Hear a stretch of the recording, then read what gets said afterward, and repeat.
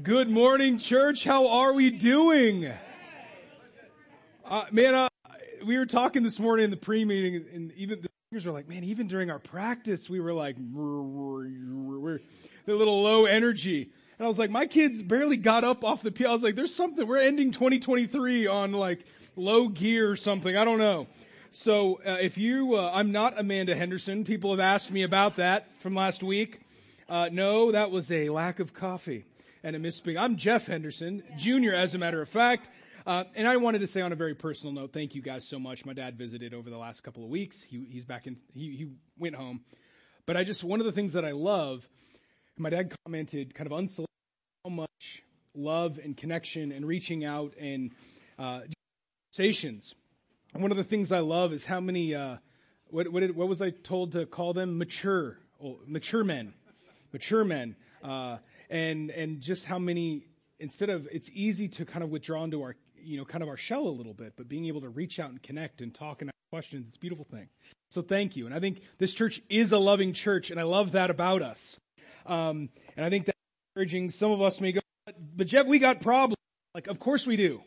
That's why I got a job. And until Jesus comes back, we're all going to be wrestling with that. That's why we're doing this. We got to do it together. Amen. If you got a Bible, turn over to Luke chapter 2, and we're gonna start there for a moment, and jump and spend most of our time in a different text. But it is so good to see you. How many of us had a great Christmas? Amen. How many of us begrudgingly survived and are here this morning seeking redemption? Amen. That's okay too. I appreciate that. This morning, I have to confess, sometimes I have been preaching for a while and writing sermons for a couple of decades now. But sometimes you do great Bible study and you feel like you're trying to get the car to start when it's cold, and you're like, I know there's gas in there. I just drove, and this sermon didn't land the way I was hoping for. And so I'm hoping as we go in this morning that it was a Bible study that I've been doing, and to me, I think it's actually very important. And I think it's important for us. And sometimes it's good for all of us in the church to see how the sausage is made, so to speak. That being in the ministry or being in leadership or being in some title, sometimes we can feel like there's enough distance and those people have it all together. And that's just not true.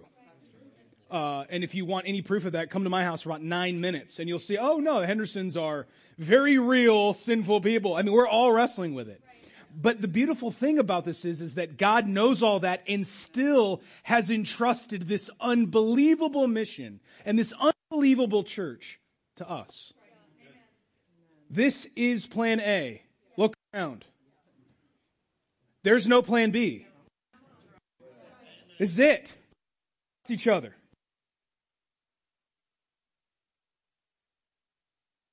I don't know what to tell you, but you better pray and figure it out. Have communion again or something. I don't know, but this is what we got. This is the team, baby. This is team.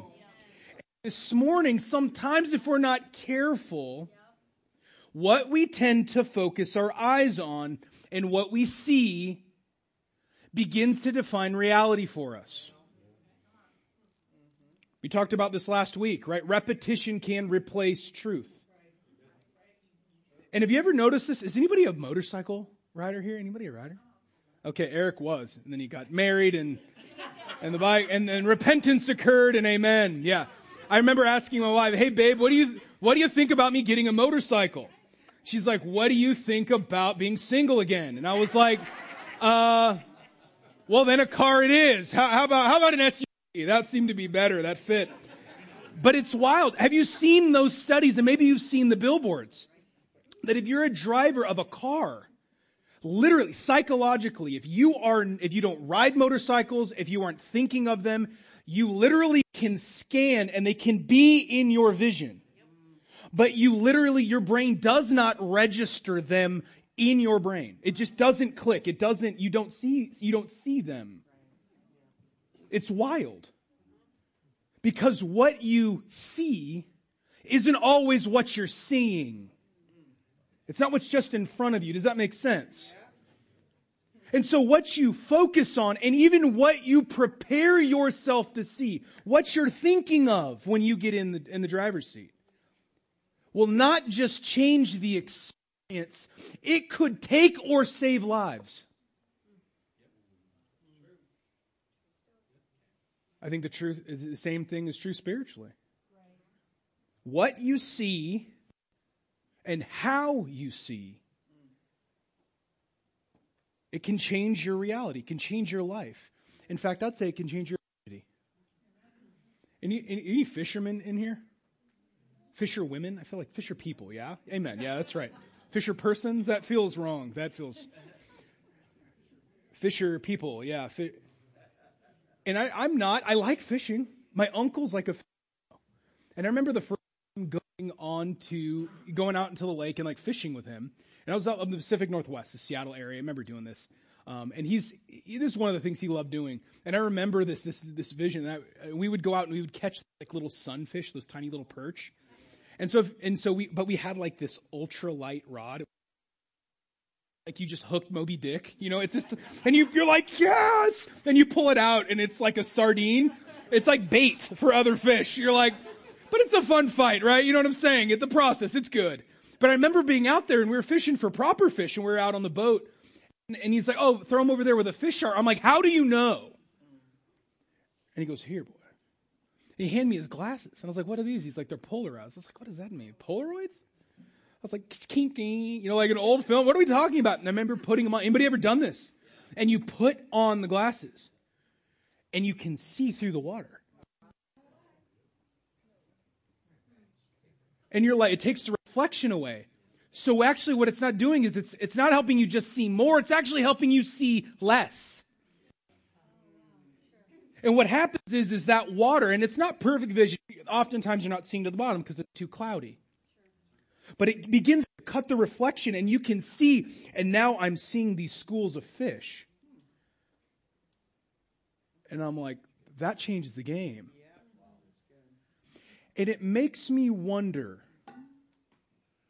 as you and me are walking around this life, we're walking around Wichita, it's cold, you grab the jacket, you get on out there, you got to go to work, oh man, your kids need something, your roommates, we have people that pass away in our families. We've got to minister, love them. There's so many good and reasonable things going on in our lives.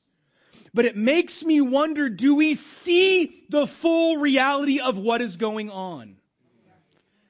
And I think Christmas morning is a huge example of that. And I think when you see the full picture, it transforms you and changes you. And I think when you see differently, you live differently. You cast your lines differently. If you're convinced this lake's got no fish, you eventually stop throwing your line in, don't you? You ever find yourself saying that? No, there's not really any open people in Wichita. No one's really seeking here. Everyone who's seeking has already found a church. It's too religious. Ever found yourself saying that or hearing that? We got a great family that on the Mount Rushmore of Wichita, the OGs. We obviously all of us know Ken and Lana. They've been around forever. They own stock. I think they got stock options here. But another family are the Allens, which we were beneficiaries of their children when we were down in San Antonio. Whitney, their daughter, was in our ministry for years. In fact, Whitney felt like she was cursed because somehow she was in my Bible talk every time we switched for years. She's like, what did I do wrong? And I'm like, I don't know, but you better pray more. I don't know, man. She's like, but you're in charge. I'm like, in charge, kind of, But I think these families that have poured their lives out. Do you think you move 6 people into Wichita when there's no church? When there's no church there and they want to start something, did they come in thinking, nah, no one's open here. There's no fish in this lake. Why even cast your line? Is that the vision when they walked in? I don't think so at all.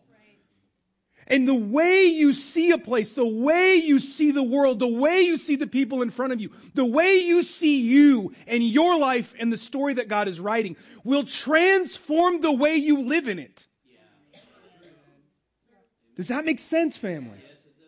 And I think as we look in Luke chapter 2, I want to use Luke chapter 2 and then we're going to kind of jump in to seeing a little bit more of the full picture of Christmas morning.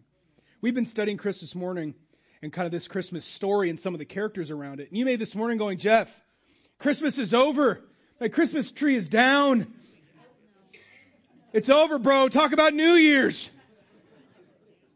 We're going to be talking about it again next week. I actually am really excited about next week.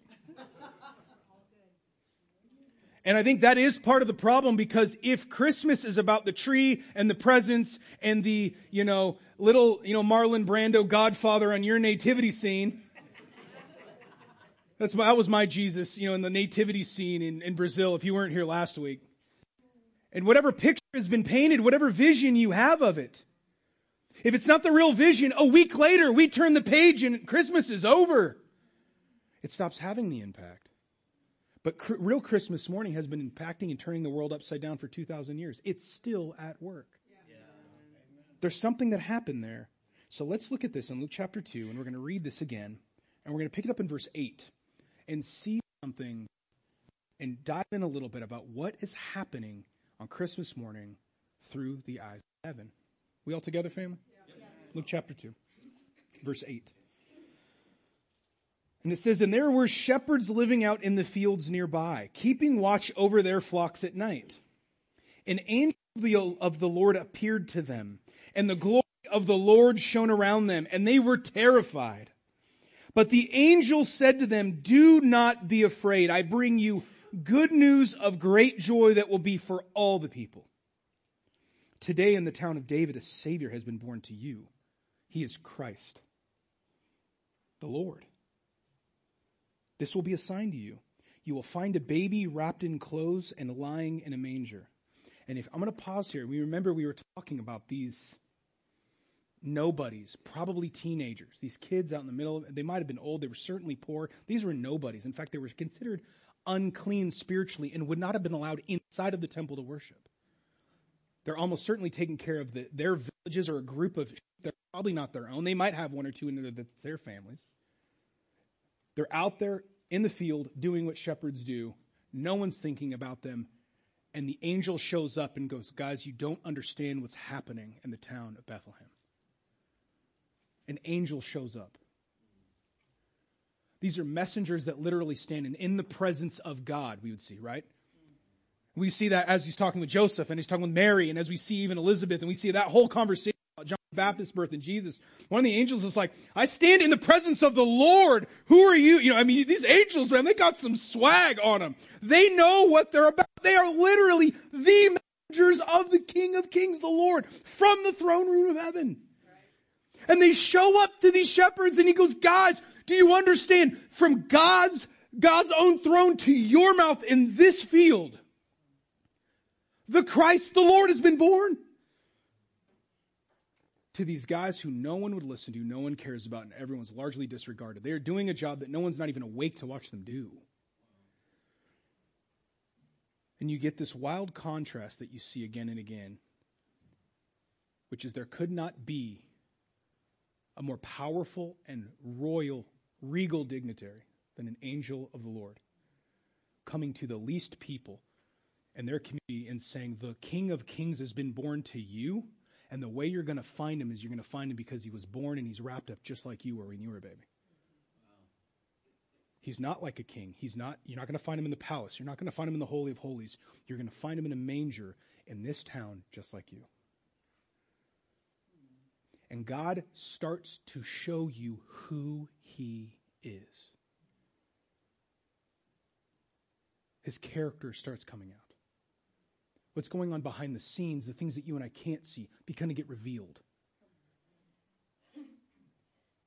And suddenly, verse 13, a great company of the heavenly host appeared with the angel, praising God and saying, glory to God in the highest, and on earth peace to men on whom his favor rests.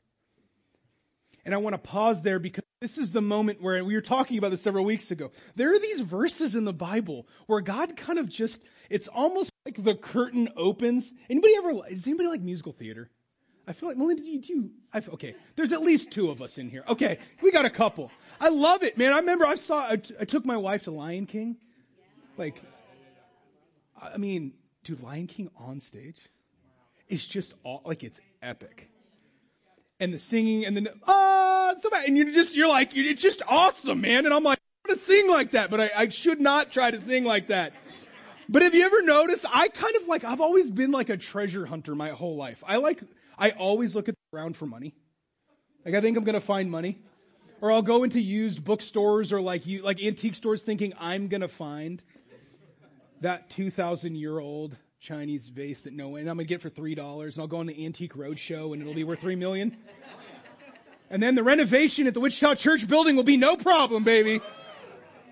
I think I'm like looking for that. Not found money occasionally, but with that, I'm kind of like on the stage. I love when you can kind of see the curtain break and you see what's kind of going behind the scenes a little bit.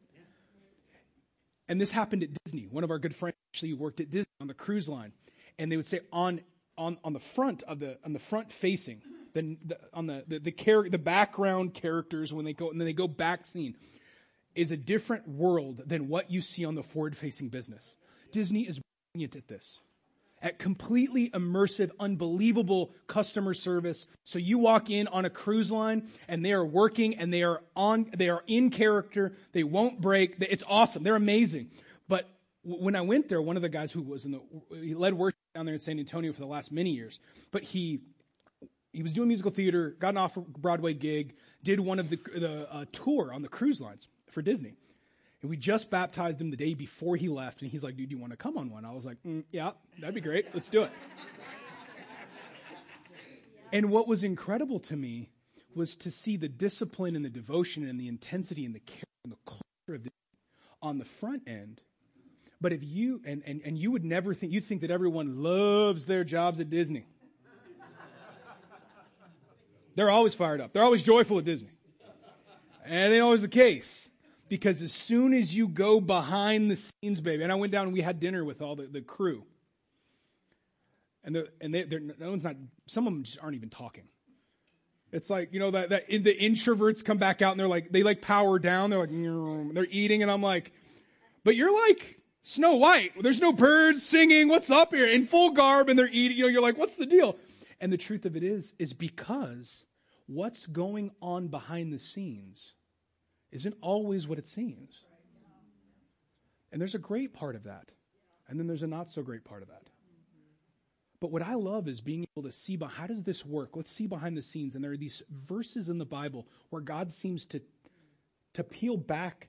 Maybe the curtain just cracks a little bit. And you start to see, hold on, there's way more going on than I think. And what we see on the field is, hold on, the angels show up. One shows up and says, this is the deal, the full-blown messenger. And then what happens is that the sky cracks behind them, and what shows up is a great army and of heavenly hosts. We're talking about we're talking about the angelic army.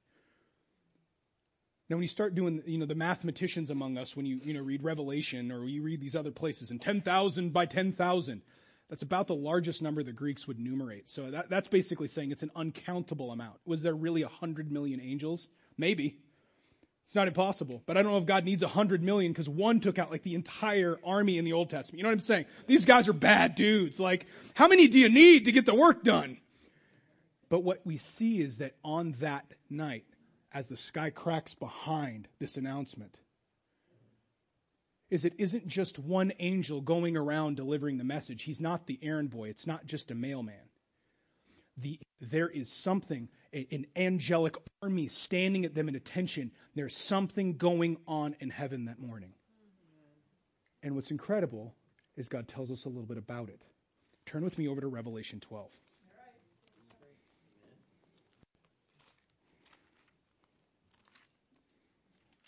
We all together? Yes. We are awfully quiet, which is great. And you're like, oh, this is such deep, amazing stuff. Or maybe you're like, oh my goodness, get it done with, bro. I think there's an aspect to some of this. If we're not careful, a side point here is sometimes in our world right now, we've kind of created an artificial distinction between teaching and preaching. And what we did is we've kind of gone, teachers are the kinds that are nerds and they're kind of podcast philosophers. They're people that aren't really builders and operators, not in church building business. They're really in the pontificating, theorizing business. And that's what it means to teach from the Bible. And then the preachers are guys that aren't really that serious about theology, but they do things with people. And there's these two groups. I don't think that's what the Bible's painting as the team at all. And so the goal is, even in the last few weeks, is that some of us don't naturally go, oh, I'm not the teacher-y kind of person. That's totally fine. If you're the nerd out with us, that's fantastic. It isn't for everyone, I get it. But there's a certain about of this is that we want to be great students of our Lord and His words. Because this is the source of all wisdom. And the more we dig, and it's like a great relationship. Remember, John 8:31 and 32, and when Jesus says, no, if you follow me, if you follow my words, then what? Man, one, you're going to be my follower. You'll be an actual disciple. That's really not deep teaching. If you follow, you're a follower. Amen, right? So if you're a follower, you're a true disciple. Then you know truth, and the truth sets you free. But the problem is if you keep reading, Jesus goes, I'm the way, the truth, and the life. Truth isn't a what, it's a who. It's a relational thing we're building here. So it's not just about facts and figures. It's about deepening our relationship with our Lord. So I want to encourage you in 2024, don't be afraid to pick up the shovel and dig a little bit more. Maybe your teacher hat's very small. It's like one of those New Year's Eve top hats. That's fine. You don't have to be a full-blown nerd. But as we dig, sometimes what we do is we begin to see God differently. And it transforms the way we see Him. And we begin to continue, not just to get older in the Lord, we get more mature. Amen. We get deeper. Does that make sense? That's why we're doing some of this. Revelation chapter 12. Let's read verse. It says, a great and wondrous sign appeared in heaven. A woman clothed with the sun, with the moon under her feet, and a crown of 12 stars on her head. She was pregnant and cried out in pain as she was about to give birth. Then another sign appeared in heaven. An enormous red dragon with 7 heads and 10 horns and 7 crowns on his heads. It's like a wild picture. Right? You're like, this is in the Bible? What is this? This is like mythology. No, this is apocalyptic language. We're going to break this down a little bit here in just a moment. But in verse 4, it says, his tail swept a third of the stars out of the sky, and he flung them to the earth. The dragon stood in front of the woman who was about to give birth, so that he might devour her child the moment she was born. She gave birth to a son, a male child, who will rule all the nations with an iron scepter. Does that sound familiar, who that might be? And her child was snatched to God and to His throne, and the woman fled into the desert, a place prepared for her by God, where she might be taken care of for 1,260 days. Sounds like an administrator was helping with the writing of Revelation 12, doesn't it? And there was war in heaven.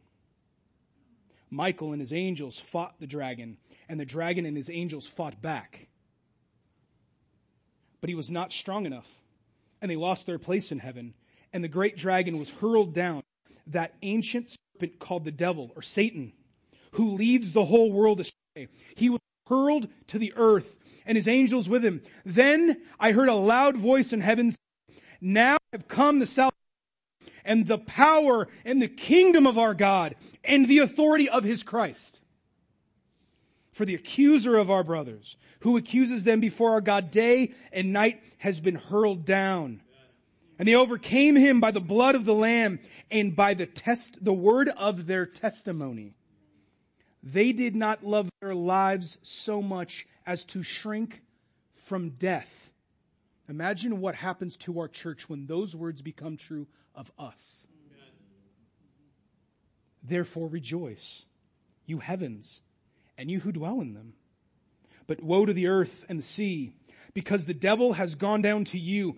He is filled with fury, or with anger, depending on your translation.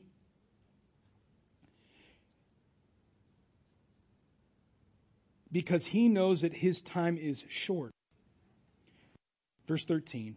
When the dragon saw that he had been hurled to the earth, he pursued the woman who had given birth to the male child. The woman was given the 2 wings of a great eagle, so that she might fly to the place prepared for her in the desert, where she would be taken care of for a time, times, and a half a time, out of the serpent's reach. Then from the mouth the serpent spewed water like a river to overtake the woman and sweep her away with the torrent. But the earth helped the woman by opening its mouth and swallowing the river that the dragon had spewed out of its mouth. Then the dragon was enraged at the woman and went off to make war against the rest of her offspring, those who obey God's commandments and hold to the testimony of Jesus. Now, I want to take a moment and go, for those of us, I don't know about you, I didn't grow up going to church a lot. I was seeking truth, but I didn't read the Bible a lot. Never was invited to, actually, until I kind of came out. Someone said, hey, have you ever studied the Bible before? And I had to think. I'm like, I think I'd visited 20 or 24 different groups, churches. No one ever went, hey, do you want to read the Bible together? Right. That was kind of worrisome and both convicting. I was like, nope, I should probably do that, right? Yeah, that would be good. Right. And I remember but beforehand, and I was trying to read the Bible by myself in high school a little bit. I don't know if anybody else did this.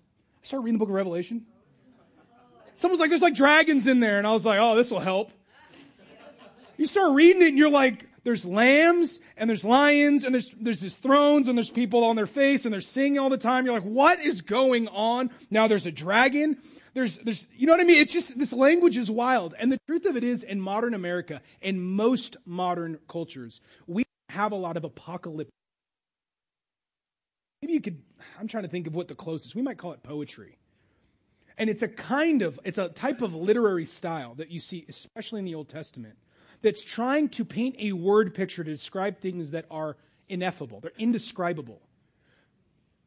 God's trying to get you to imagine what is happening and what you can see. There was no CGI. You know what I'm saying? He didn't come down and go, here's the 8K version. Ready, guys? No. John's coming in. John has this vision, and he's trying, and God goes, write this down. One, there's 2 or 3 pages of letters to different churches. And you read those and you're like, Revelation 1, 2, and 3, I can get down with. That's clear, yeah? And then you get to Revelation 4 and you're like, skirt, it takes a radical left turn. And you're like, what's going on? And there's dead lambs and what's happening here? And the truth of it is now God has taken him and peeled back the whole curtain and going, I need you to try to communicate what you're seeing so that people can get it. This is quite literally the last thing that God wanted written to the churches. He's like, I got to leave you with what is to come. Does that make sense? With that comes a little bit of caution. Sometimes we look at details and we want to find, it's like a good analogy. Sometimes if we try to overextend an analogy and make every part of the vision have a meaning, what will happen is you can find yourself trying to apply it or over-apply it in ways. Maybe you've been a part of churches charismatic or talk about the end times a lot. We can get obsessed with this. Jesus is very clear. The Father did not let the Son know the times and places. The chance of you and me knowing are very unlikely. Trying to predict the future with this is difficult. But God is absolutely trying to get you and me in our head and our hearts to see, to kind of put the spiritual polarized glasses on and see through the water a little bit. And see that there is something going on, and there's a lot of things that we learn about God, that we learn about you and me, and we learn about our mission when we see it with more clarity. Does that make sense? Kind of. At least Sharisa, it makes sense to Sharisa. Her and I will talk. Does all that make sense, fam? I don't want to lose this all in any deep waters. What we see, though, is John's describing that this picture that he's painting, if you can see it, is that there's this incredible woman and she's got this crown and glory and the stars and she's about to have a baby. And the dragon, Satan, the devil, that's been leading the whole world astray. What's his strategy? Kill the baby before it really begins. Snuff out the revolution before this thing gets traction. And as you're reading this, if you notice, we're talking about murder, infanticide, not once but twice. The devil is trying to kill the baby as it is born when it's young. And that's honestly what lions do when they go out and they hunt. Because mom, when she's giving birth, can almost immediately give birth and begin to run. Almost no babies can. They can go very quickly, but that's an incredibly vulnerable moment for both mom and child. That's an easy dinner. And an even easier enemy to kill. Does that make sense? And the way that Satan, this isn't a reenactment of the Civil War. We're not playing war here, and when everything's done, we all get up and we go to lunch and we talk about how fun that was. Satan's going, no, I'm going after the child. I'm going after Jesus. The audacity. Could you imagine what would it take you to try to kill the child of a ruler? That you've been in the presence of God himself and you know God's power. This is the Christ. You know what's at stake and you know the authority. You know the power and you're still going after him. And he's trying to kill them before it starts. And he's saying that as this happens, no, God intervenes and she's swept away into the wilderness, into the desert. If you read your Old Testament, what country is often referred to as the desert or the wilderness? It's Egypt. That's exactly where they go. And if you've been reading, if you've read Exodus or Deuteronomy, or you start looking back, you go going to the promised land of Joshua. Now, all of these, we start to see these threads that start to get pulled through. And if you're a Jew hearing about this language resonates. Does that make sense? And what happens in this picture, in this dragon trying to devour, is that actually, God sweeps this woman out and takes the child, and then something begins to happen and unfold. There's a war. Where's the war? It's in heaven.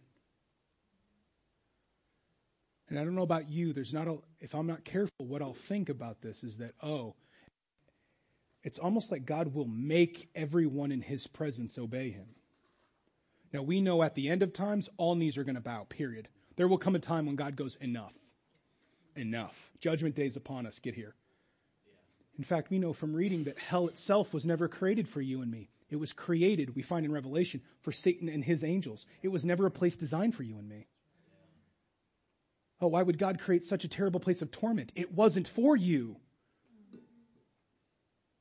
But what's wild is as this war begins, who is it between? We see Michael, the lead dude. Could you imagine if you're an angel training for, you're as equipped and trained for battle as ever. But there's like no fights going on in heaven, right? And finally God goes, it's game time. And you're like, oh yes, let's get after it. It's like if you're a football player, man, you can practice till the cows come home, but it's tournament time, baby. My University of Washington plays Texas tomorrow. Well, yeah, they're going to New Orleans, and I'm like, saw them off. You guys are going down. But I'm like, man, I was like, I had friends that played football, and we would go and watch the games, and when it was game time, and you're ready to show up, the energy and camaraderie, it's crazy. People fight. The fans would fight other fans going to the game. I'm like, you guys have lost your mind. It's just a game. And I think, man, we do that for sports, and you can imagine the angels, and they go, what's going on? And you see Michael and his angels rise up, and then Satan and his angels. Sometimes we go, no, I see through the lies of Satan. Jeff, I don't need someone's help. I don't need encouragement. Hebrews 3, encourage my heart. And sinful's deceitfulness. Oh, sin doesn't deceive me, bro. Angels in the presence of God himself got led astray by Satan.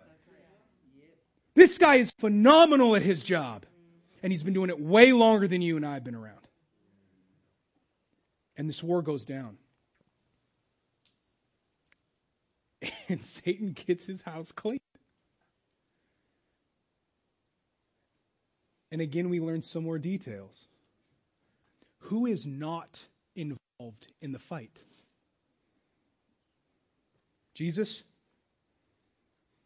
The Spirit? Rose Jesus from the dead. Plenty of power there. He's not mentioned at all. The Father? Does it seem like he even gets off the throne? No. It's the angels. And sometimes in our spiritual battle, if we're not careful, what we begin to think is that in the grand scheme of the war and the power, it's Jesus versus Satan. No, it isn't. And that, oh man, can Jesus overcome the power of Satan? Are you kidding me? No, Jesus is a baby. He's like, I'll let the angels handle the light work. Not one Father, Son, or Spirit even show up to the fight. So as we walk in Jesus, we've got the Spirit that raised that God from the dead. You and me think that Satan's got anything that can touch us if we walk in Him. There is nothing. Not to mention that you and I even says that ministering spirits, angels, are sent to oversee us. I have no idea what that means. But as I start to put these glasses on, I think if we see through the water a little bit, we put our polarized glasses on, it seems like there is a continued spiritual war and the angels are still going to work. And even if they don't, their Creator is living in you and me.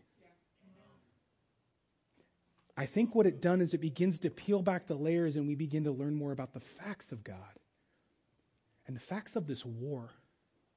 And the war didn't end when Satan was thrown out of heaven, did it? What was Satan's reaction? He got angry. The only thing that we see describe the emotion of Satan ever is anger. In fact, when we see people that are in hell, we see that they're described, or Hades, in the waiting place, as weeping and gnashing of teeth. They're angry. The people in hell are sad and angry. So proud, so entitled, so mistreated, so misunderstood, that hell itself can't break their anger. Just like Satan. And I think that some of us, I don't think, have an ample appreciation and respect for what kind of appropriate response we show to anger. In our own anger, I'm indignant because of the way I was hurt. Are you? Are you indignant, or are you just angry like Satan? We better get very serious and very real about it. Now, emotions are amoral. They're not good or bad. Our reaction to them can be. We better get very, very clear about what emotional path Satan is on and where he wants you to go. These are just facts we begin to pull out. Does all this make sense?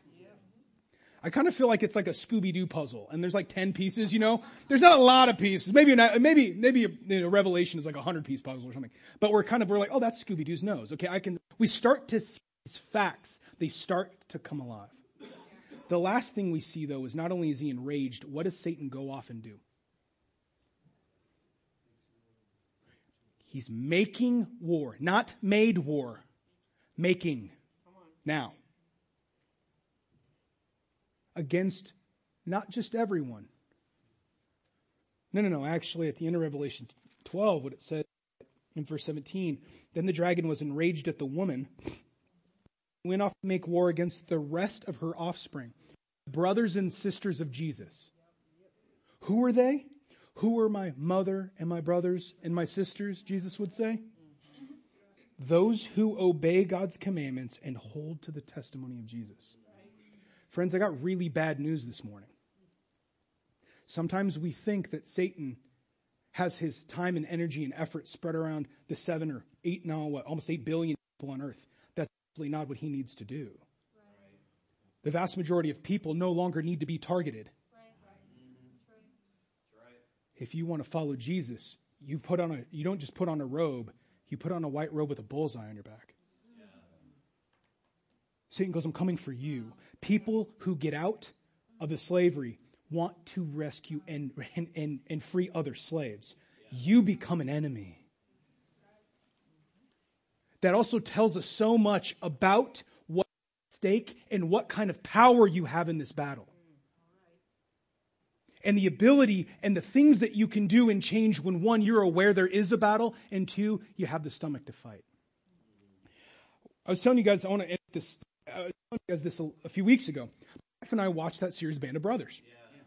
And I will say, it's all awesome, except I think it's the second to the last scene. Just like skip over the first 10 minutes. There's like this weird impure scene. So if you're going to watch it, there's one warning. That's it.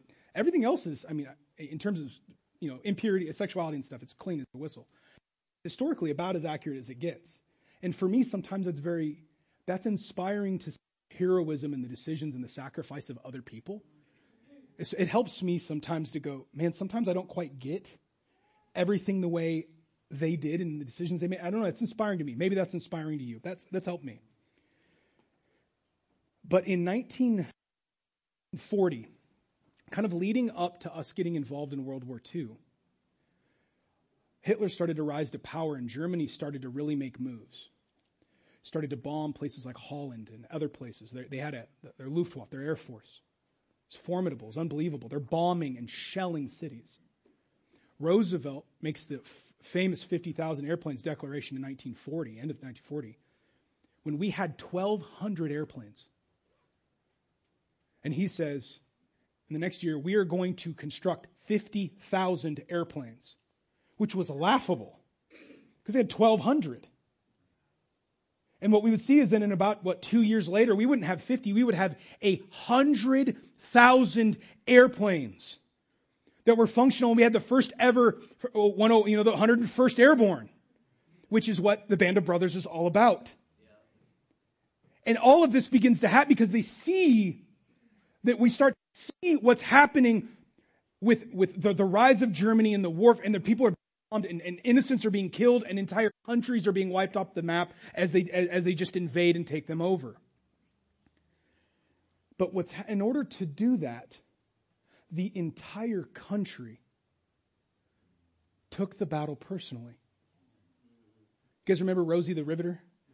That chick, she's like jacked, dude. She got the headband, the whole thing. She's like, and it wasn't just the young men that were on the front lines firing the bullets. Everybody. It was like, man, people were bringing medals from home. They were women were working, and this was the time when you kind of have that breadwinner, homemaker kind of mentality. So were showing up to work in factory plants and ammunition lines. It wasn't just the people shooting the guns that were in the battle. The whole country, it was our fight. We will win together.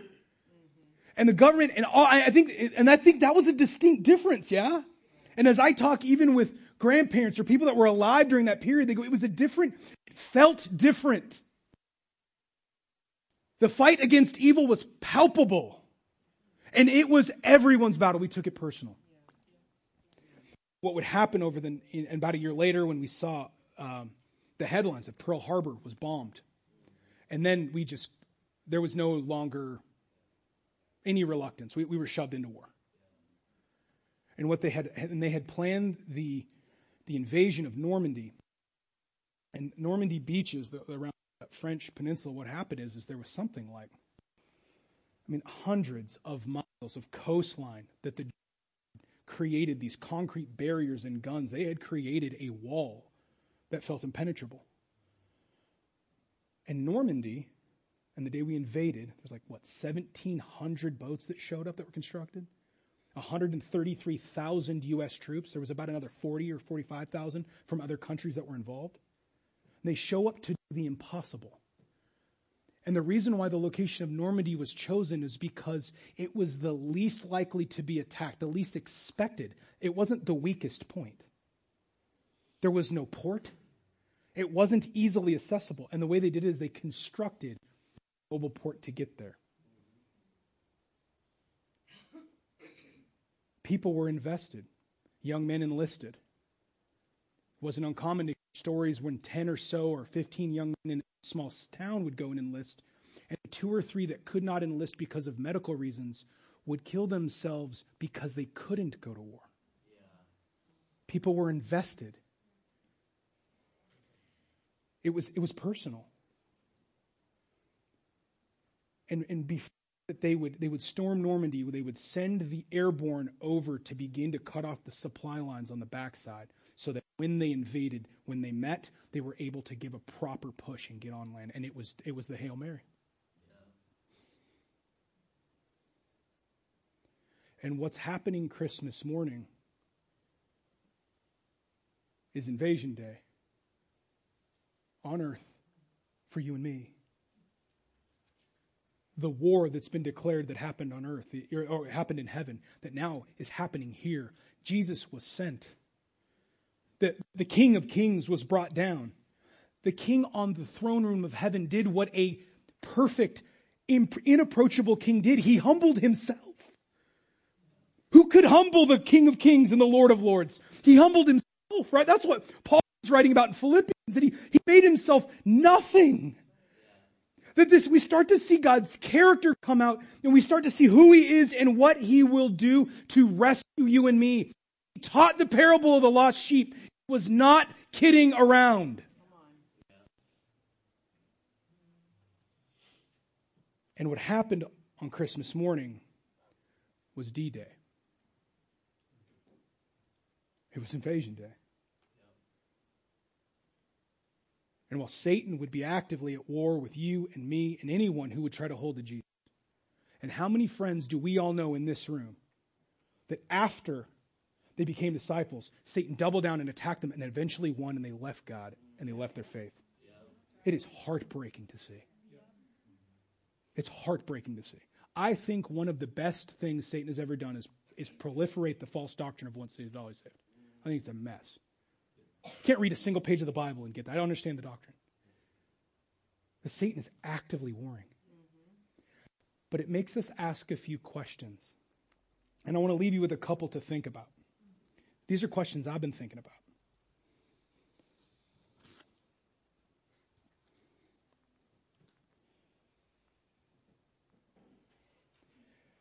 One of the questions is, what does this tell you about God? As we've gone through this Christmas story, what have you learned about God and His character? And as I look at this morning, is that, I don't know about you, I kind of love the Christmas cards, and it's a time of peace, and you see the baby Jesus in the manger. I kind of like that fiction. I like that. I like the peaceful, peace, until you read like Jeremiah was peace, where there is no peace, and you're like, oh man, like Prince of Peace isn't exactly meaning what we think it means. He's talking about bringing peace on earth between man and God and between one another. And it's a war to do that. Satan's got his hands around our brothers and sisters and our neighbors' necks. And for some of us here, he's got them around our own. That this is a war. But what we see is, and we learn this and it jumps off the pages, God is so much more powerful than Satan. He doesn't even have to get involved with the fight.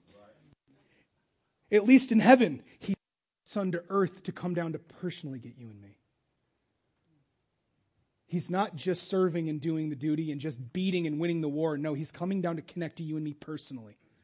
He sends His Son so that you and me can see Him. We can connect, that He's like you and me. He's fighting and dying for the relationship, not just the overall victory. It's personal. Is it personal to you still?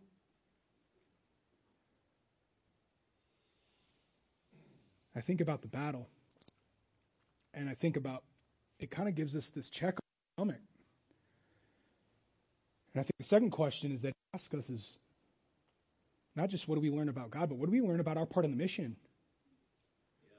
And I think about this is that something radically different happened after World War II, and we get into the Vietnam War era, where the attitude of the country changed about warfare.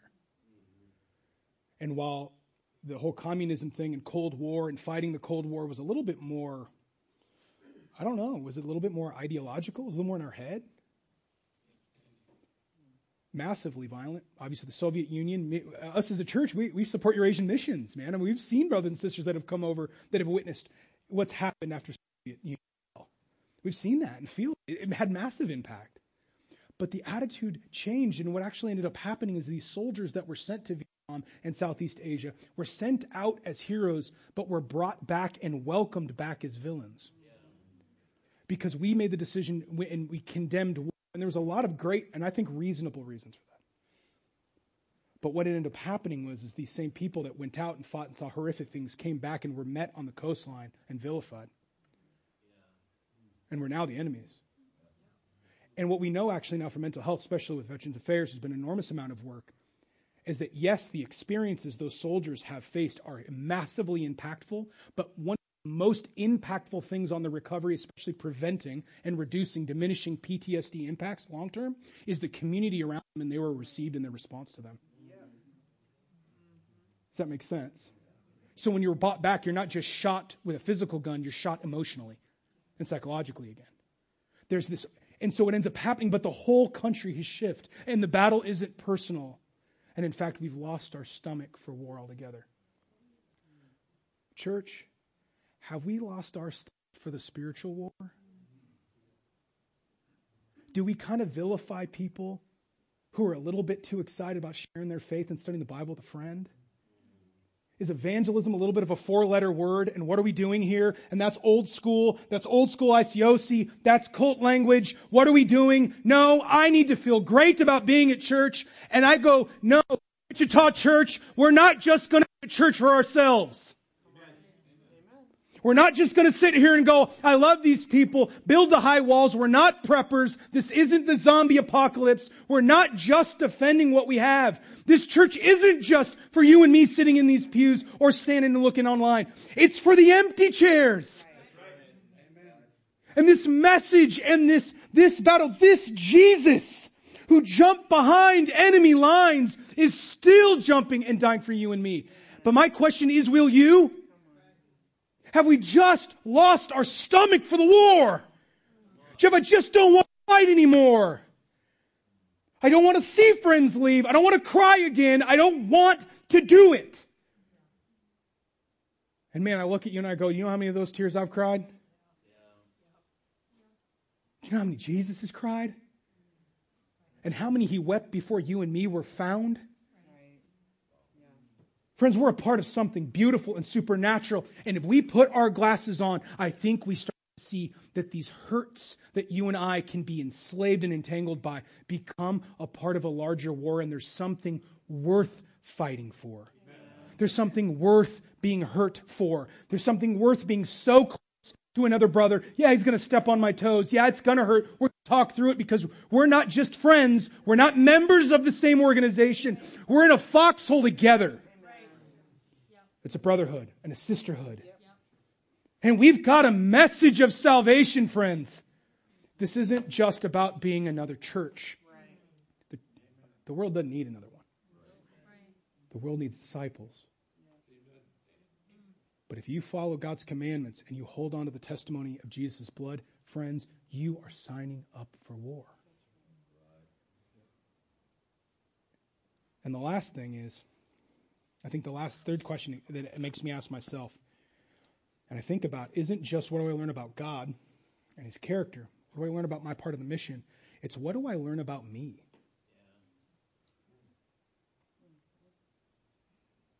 And I read this story. This is an astronomical amount of effort to save someone like me. Isn't it? You ever look at yourself and go, I'm not worth dying for.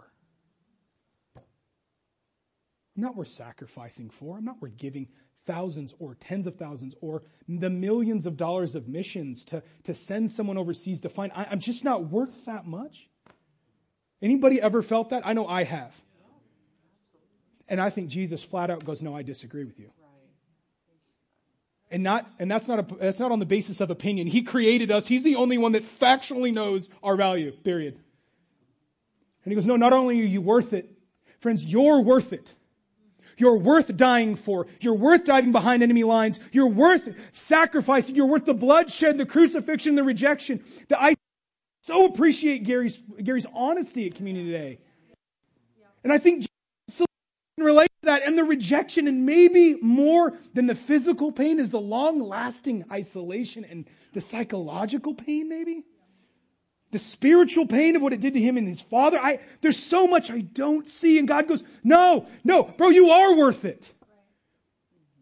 And the story of Christmas morning goes, no, it isn't just peace, where there is no peace. In the middle of a government that is corrupt and murderous, murdered 2 of his sons-in-law, his wife, and 2 of his own sons. This is the guy that's governing the area Jesus was born into. And he would swipe, says all these stars out of the sky. They would come hunting and kill a generation of young Jewish boys to try to kill Jesus. Satan knows the impact of one soul, one life that will follow Jesus. He knows it. And you're worth it, friends. Do you see it? Sometimes we treat ourselves like trash because you just don't see what God thinks about you. Stop trusting the thing you're thinking and start trusting the words of your Creator. And that, to me, helps me to both be humble and powerfully secure. But it also changes how I approach my life and the courage I live with. And I'll end with this. I'll really end with this. As you can tell, I haven't really been impacted by my Bible study much lately. The last couple years, and we'll share more about this in probably the first quarter of the next year. The last year was brutally hard for us. And there is a good sense of being like Disney where you put on the joyful face. Because if your minister comes and looks like Eeyore every Sunday, you're like, maybe we should get a different minister. Like we need someone that's going to come and show. We want vulnerability and honesty and authenticity, but not too much. It's kind of, you know what I mean? So and we all need some of that, and we actually all need to be givers despite the fact we don't feel like giving, which I appreciated the point that Gary made there. There's a good point about that. But I remember this moment and thinking about the value of us personally, but also the value of the people who aren't yet sitting in here. Because I don't know about sometimes for you and me, I can get trapped in just being a coward. I just let my fear run the show. And I remember when I was a little kid and I was getting beat up. That's what nerds do. They used to. Now they're cool and on YouTube and making millions of dollars when they're 9. Not so much when I was losing my bikes to the group of like little, biker gang kids. But I remembered it, and I must have been in second grade, second grade. I was probably Millie's age now that I think about it, and got picked on for quite a bit. Because short, fat, and smart are not a great combination. They're just made for hobbits. They're not great in real life human elementary schools. So I'm going, and what is the brilliant educational policy that Washington State enacts for the smart kids? Since they couldn't afford like a GT or whatever program, what do? They stick the smart first graders in with the average and second graders. And anybody who's been alive for like 12 minutes goes, that's a bad idea. I mean, I've read Lord of the Flies. That's not going to go well. You know what I mean? And it didn't. And so I still remember 3 kids. To this day, I remember them. And every day, like at elementary, like in the recess time, at lunch, and coming home from school, I got by these 3 kids and got beat up. I know. It's just tragic. And what was wild is that I had actually been training for about 2 years with my dad in martial arts. I had won tournaments, national tournaments. I had practiced fighting a long time. I remember having dreams where in my dreams, I was frozen and I was getting beat up and I wanted to fight and I knew I could and I knew how, but I literally just I couldn't break free of the fear. I remember that. I remember talking to my dad, and this would have been in our school. They have a zero tolerance policy for fighting. Brilliant, right? So literally, as in recess, you got the teacher coming up and going, "You 3 kids jumping that kid. You guys get 5 days detention. Hey, you kid, get up and dry the blood off, and you're in 5 days detention as well. No one gets to be involved with the fight around here." That's justice, right? Yeah, we're like, this is ridiculous, and I think I must have 20. No, it had to be more. 40 days of recess, probably 8 weeks or something, just getting destroyed. Like, see you next week. I mean, I knew where I was going to be during. It was ridiculous.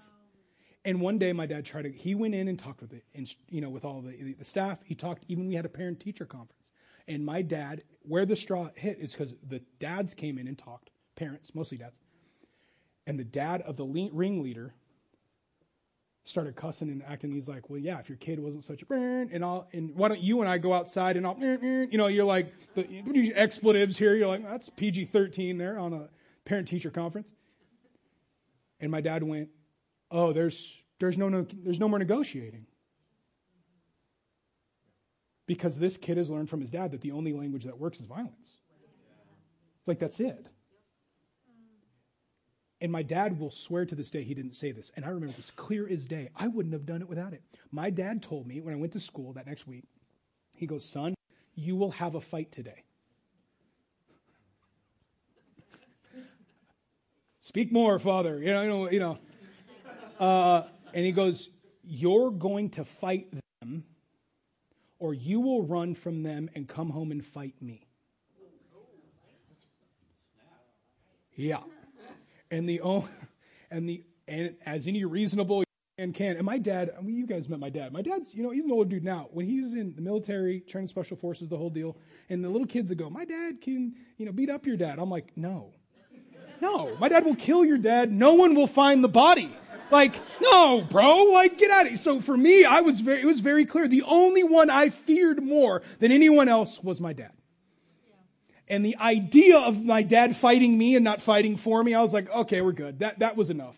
And I'll be honest, it was about the only thing. And that day, when those 3 kids, and they grabbed a fourth, came at me, the only thing I can remember my dad saying is when a bunch of kids are trying to, gang up on you, try to grab the biggest one and take the shot at him, or whoever one is first. Make an example out of them, because they don't want to beat you up. They want an easy fight.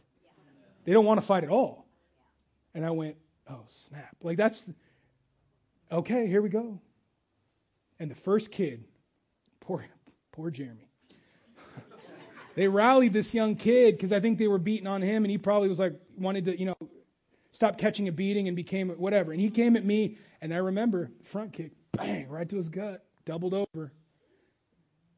And that was the last time that those 3 had ever they picked on me. They started picking on him now and left me alone. And they're cowards. And they found me and picked on me because I was one too. And I learned a really intense lesson that day, because it's not a matter of getting rid of your fear. It's a matter of choosing very carefully who you fear. And in this war, God wrote the end of it, and He wins. So whatever is in your life, whatever hurts, whatever excuses, whatever blame, whatever trauma, whatever sin you've committed, whatever secrets are in your life, in this outside, in your family, in your mind, and on the internet with some other person, let nothing stand in the way from you being on His side. Let nothing.